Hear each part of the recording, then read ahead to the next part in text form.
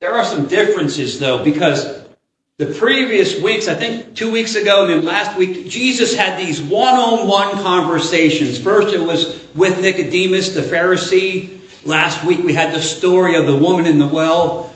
Today, it's the 9th chapter of John, the whole chapter. And we're going to find a whole cast of characters that happen in this story about Jesus that's given to us in the 9th chapter of John. So I just ask now that you hear this story, the words of our Lord, beginning at the first verse of the 9th chapter of John's Gospel.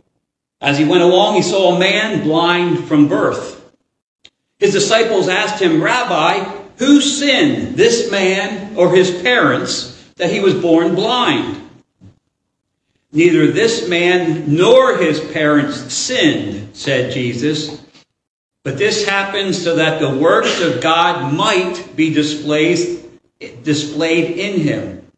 As long as it is day, we must do the works of him who sent me. Night is coming when no one can work. While I am in the world, I am the light of the world."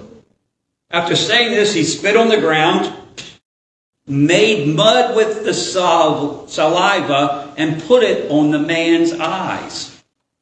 "Go," he told him, "wash in the pool of Siloam." So the man went and washed and came home seeing. His neighbors and those who had formerly seen him begging asked, "Isn't this the same man who used to sit and beg?" Some claimed that he was. Others said, "No, he only looks like him." But he himself insisted, "I am the man." "How then were your eyes opened?" they asked him. He replied, "The man they called Jesus made some mud and put it on my eyes. He told me to go to Siloam and wash. So I went and washed, and then I could see." "Where is this man?" they asked him. "I don't know," he said. They brought him to the Pharisees, the man who had been blind. Now the day on which Jesus had made the mud and opened the man's eyes was a Sabbath. Therefore the Pharisees also asked him how he had received his sight. "He put mud on my eyes," the man replied, "and I washed, and now I see." Some of the Pharisees said, "This man is not from God, for he does not keep the Sabbath." But others asked, "How can a sinner perform such signs?" So they were divided. Then they turned again to the blind man. "What have you to say about him? It was your eyes he opened." The man replied, "He is a prophet." They still did not believe that he had been blind and had received his sight until they sent for the man's parents. "Is this your son?" they asked. "Is this the one you say was born blind? How is it that now he can see?" "We know he is our son," the parents answered, "and we know he was born blind. But how he can see now, or who opened his eyes, we don't know. Ask him. He is of age. He will speak for himself." His parents said this because they were afraid of the Jewish leaders, who had already decided that anyone who acknowledged that Jesus was the Messiah would be put out of the synagogue. That is why his parents said, "He is of age, ask him." A second time they summoned the man who had been blind. "Give glory to God by telling the truth," they said. "We know this man is a sinner." He replied, "Whether he is a sinner or not, I don't know. One thing I do know, I was blind, but now I see." Then they asked him, "What did he do to you? How did he open your eyes?" He answered, "I've told you already, and you did not listen. Why do you want to hear it again? Do you want to become his disciples too?" Then they hurled insults at him and said, "You are this fellow's disciple. We are disciples of Moses.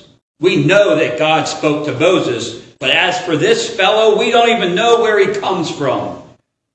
The man answered, "That is remarkable. You don't know where he comes from, yet he opened my eyes. We know that God does not listen to sinners. He listens to the godly person who does his will. Nobody has ever heard of opening the eyes of a man born blind. If this man were not from God, he could do nothing." To this they replied, "You were steeped in sin at birth. How dare you lecture us?" And they threw him out. Jesus heard that they had thrown him out, and when he found him, he said, "Do you believe in the Son of Man?" "Who is he, sir?" the man asked. "Tell me so that I may believe in him." Jesus said, "You have now seen him. In fact, he is the one speaking with you." Then the man said, "Lord, I believe," and he worshipped him. Jesus said, "For judgment I have come into this world, so that the blind will see, and those who see will become blind." Some Pharisees were with him, heard him say this, and asked, "What? Are we blind too?" Jesus said, If you were blind, you would not be guilty of sin. But now that you claim to see, your guilt remains." This is the word of God, still speaking today. Thanks be to God. Thanks be to God. What a story. A simple story. It starts out with Jesus and disciples going by a man who's been blind since birth, and the disciples simply ask Jesus, "Hey, how come this man is blind? Who sinned? Whose fault is it?" Basically, they're asking, is it his parents or is it his? And Jesus said, no, it's no one's fault that this man has this disability. It has nothing to do with anyone doing anything wrong. This happens so that the works of God might be displayed in him. And Jesus, we hear he makes mud with his own saliva. That's kind of ucky. Here's the Messiah reaching down into dirt, spitting with his own spit and saliva, making this pasty mud and putting it on the man's eyes. Go and wash. He washed and he was healed.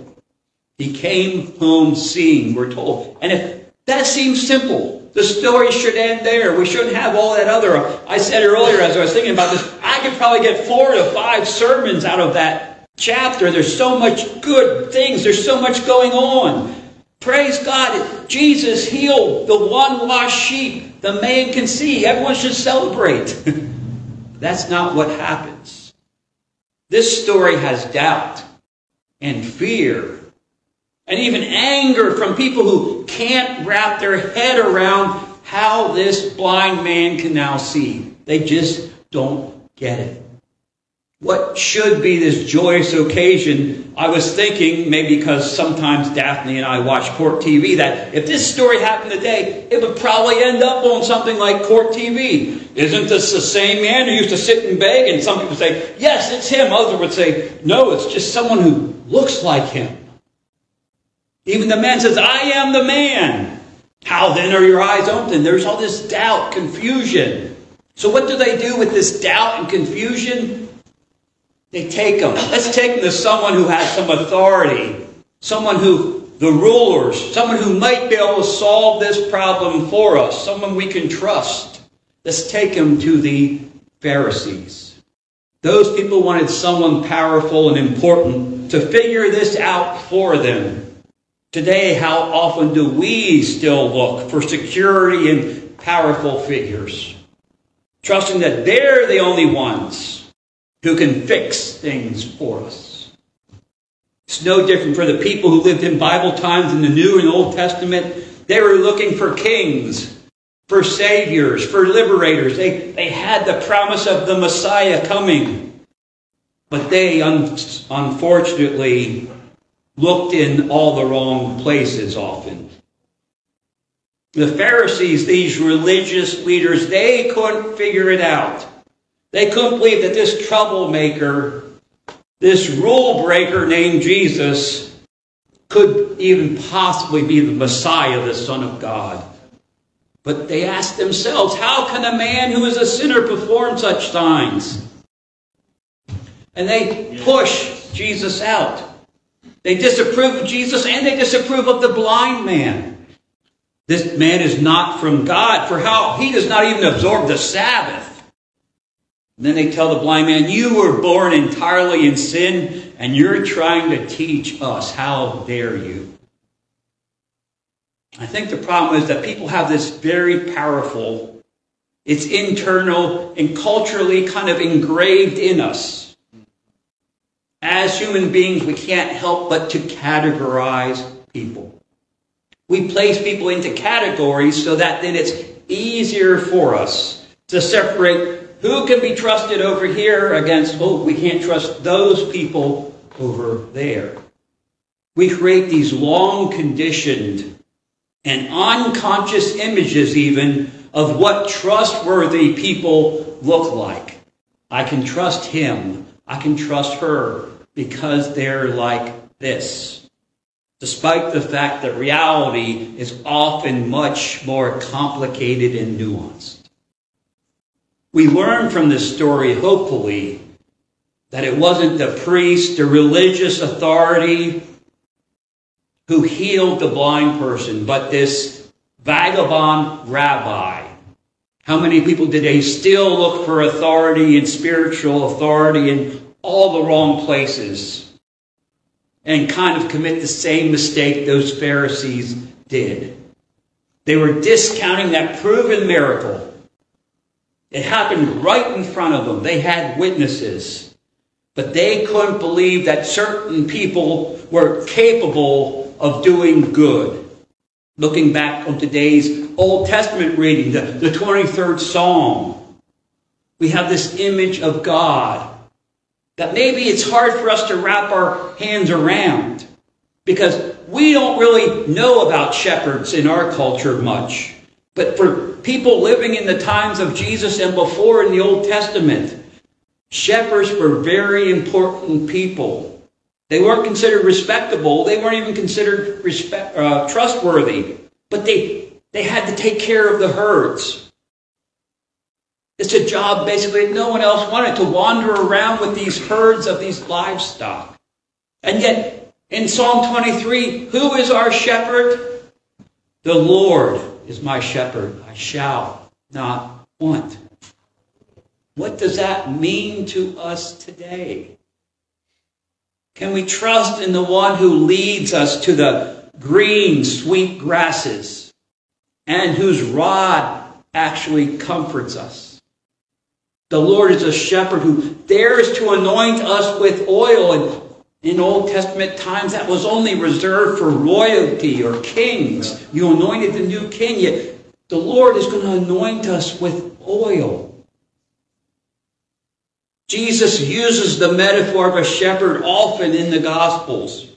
He wants to teach us how we ought to love and care for people, how we love and care for one another. Even in the next chapter, in the 10th chapter of John, Jesus calls himself, says, I am the good shepherd. A shepherd does whatever is needed, whenever it is needed, no matter what the rules say you're supposed to do. He's so ingrained on taking care of the flock. The homeless, wandering rabbi, Jesus, this lowly, wandering shepherd, whose life is lived so that the sheep are safe, they're fed, and they're loved. Later at the end of the Gospel of John, I think it's the 21st chapter, Jesus asked Simon Peter the question, do you love me? Of course, Simon Peter, yes, Lord, you know I love you.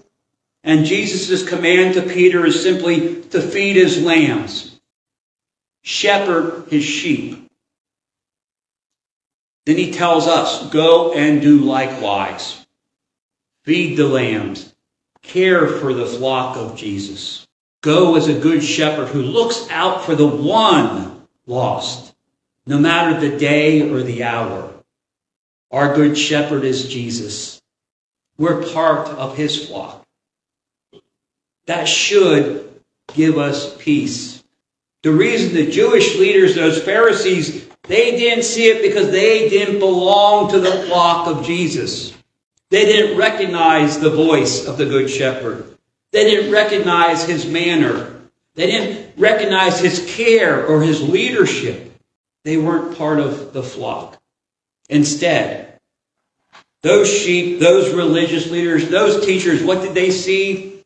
They just saw a troublemaker, a malcontent, a radical, a fraud. They saw someone who was condescending and speaking out against them. They were taking people's loyalty away from them. They began following the shepherd. In that sense, the sheep, those Pharisees, what they saw was accurate. Yet Jesus, when he interpreted what those Pharisees saw, those sheep, Jesus reveals them not to be sheep at all, but wolves in sheep's clothing. Wolves in sheep's clothing. I think it's a very good analogy for some of the leaders in our United Methodist Church. They take vows at their ordination ceremonies, yet they set aside those vows because of personal reasons and personal agendas. Why is our United Methodist Church splintering into hundreds, if not thousands, of different little churches? Because the episcopacy, the leaders of the denomination, have failed our United Methodist Church. Much like the religious leaders in the time of Jesus failed their flock. The Pharisees should have been the ones to lead them into the Good Shepherd, to lead them into the Messiah that has been prophesied in God's Word. The Pharisees in the time of Jesus failed just like the religious leaders before them failed. Yet Jesus says, "My sheep hear my voice. I know them and they follow me." We follow Jesus because we believe, we know we're going to receive important things that we need, that we need to thrive. We're going to be fed. We know Jesus and God is going to feed us well with his word. We can be safe and not stressed about what's going to happen tomorrow. We know we have someone above us looking out for us. There's an English shepherd, his name is James Rebanks, and he wrote a book about shepherding, and he said, the first rule of shepherding, it's not about you, it's about the sheep and the lamb.